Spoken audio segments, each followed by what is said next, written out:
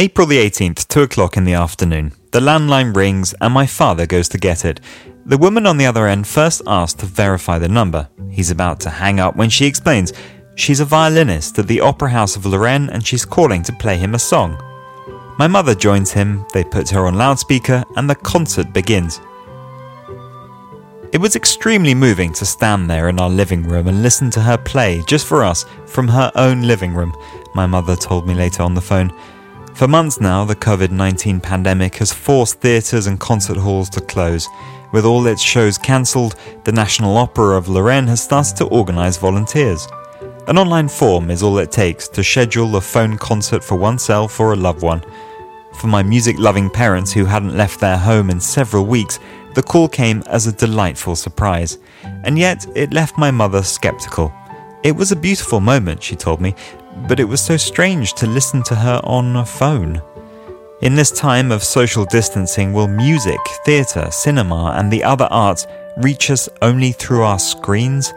Can culture really continue confined online?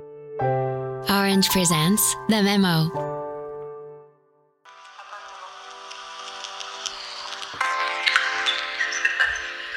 Hi, Joe. Joe, there's this weird noise. Is that coming from you? Or from me? Yeah, sorry, I was just working on something. Hi, Chloe, and hello, everyone. Welcome to this episode of The Memo. For the past few weeks, we've been covering the intersection of digital news, economy, and lockdown restrictions. We first looked at the labour market and whether all jobs could be digitised. Then we turned to business with online sales platforms. Today, we're going to take a look at the culture sector. Chloe, 2 months in, and it's clear the culture sector has been heavily impacted. Yes, and the reasons can be summed up in just a few words: social distancing and lockdown. To limit contamination, large gatherings have been widely prohibited in France and throughout the world. Broadway, for example, the iconic Performing Arts Avenue in New York, isn't slated to reopen until at least September. And the recent resurgence of the virus in South Korea, linked to a cluster around nightclubs, only confirms that these closures are necessary. So that's why one festival after another is being postponed or simply cancelled. And it's not just the festivals. Affected are all sorts of live shows, the theater, concerts, operas, stand-ups, but also movie theaters and museums. Basically, any spaces usually open to the public. And a return to normal seems unlikely, at least anytime soon. That's what I read in an excellent feature in The Atlantic, which looked at when theaters might reopen. For a number of producers, opening too soon could be a disaster if there's a second wave of lockdown measures. They'd again have to foot the bill on shows unable to run.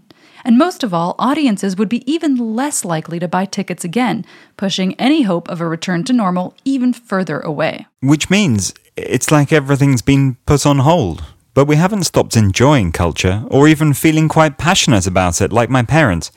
Listening to a violinist on the phone isn't like going to the opera, but still. Yes, so many cultural activities are moving online right now. Music is an excellent example. Vox put out an article called How Quarantine Concerts Are Keeping Live Music Alive. According to them, music is more important now in times of isolation than ever before. This is why artists are finding other ways to perform live through platforms like Instagram or YouTube. Audiences and performers are all looking for ways to weather out the crisis together. And these home shows are a perfect way to combine artistic performance with a collective experience that puts everyone at ease. I was watching one of these concerts when it struck me that it's almost as though all of these musicians were on the same stage. The bands who usually perform in an arena of 10,000 people, the Philharmonic Orchestra, the soloists, etc. Yes, you're absolutely right. Culture with a capital C has become an intimate experience. But it hasn't become individualistic. Many of these initiatives ran under the hashtag Together at Home. In France, no less than 3,600 amateur singers were brought together alongside Jane Birkin in a lockdown version of La Javanaise, orchestrated by the Public Radio and the Théâtre du Châtelet. And it's even an opportunity to discover certain exhibits or events that people may not have necessarily known about otherwise. That's Isabelle Giordano's line of argument too, writing in early April for the French business paper Les Echos. She's the president of the Strategic Committee of the Culture Pass, a scheme run by the Ministry of Culture aimed at bringing culture to young audiences. And she writes, I quote, Digital culture events have never been so numerous. It is now possible to have access to the biggest exhibits or to attend a prestigious concert from home. Though she admits that the experience cannot replace a physical visit to a museum or actually going to the movies, she stresses that everyone now knows that digital culture is possible. It has demonstrated its ability to reach a wide audience, especially young people. So is this crisis a great opportunity for the world of culture to reinvent itself online? Jean-Laurent Casselly even goes further than that in the French weekly L'Express. For artists, creatives, and intellectuals, the digital transition is a must, the alternative being irrelevance. But some performances just aren't made to be digital. Well, they're not all equal when facing the crisis, right? Right. The Atlantic came to the same conclusion. Broadcasting plays online may be a nice initiative, but all too often, according to the article, these recordings simply look like bad television. Not to mention the collective aspect of the experience. A concert, a comedy show, a play. These are moments we like to share with others. That's what an article in Wired also notes. Many streaming platforms decided to release pop culture classics, like the latest Star Wars film, earlier than planned, much to the delight of isolated fans who now have plenty of time to binge watch. But how to make this a shared experience? Many are turning to a collective online experience, like watching gamers play on Twitch or sharing videos on TikTok. And then there's the thorny question of income. This is the major challenge of the current crisis, the sharing of revenues from what is broadcast online. Let's take the example of music, which in itself is quite straightforward. I read about it in the German paper Die Zeit. The author reacts ironically to Spotify's move to add a donation button on its platform next to performers' names.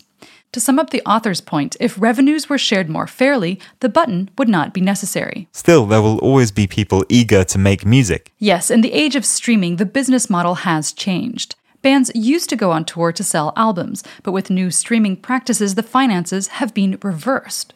Artists make albums to justify live tours, which is where most of their income actually comes from.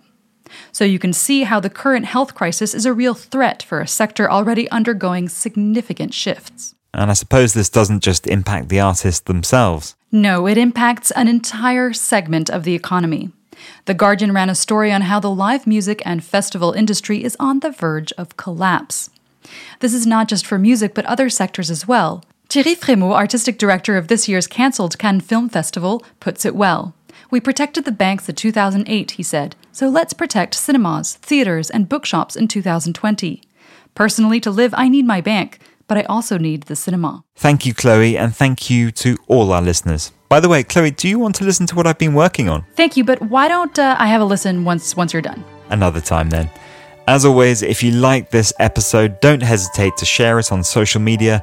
You can find links to all the articles we mentioned below the description. See you soon for a new episode of The Memo. You are listening to The Memo, an Orange podcast.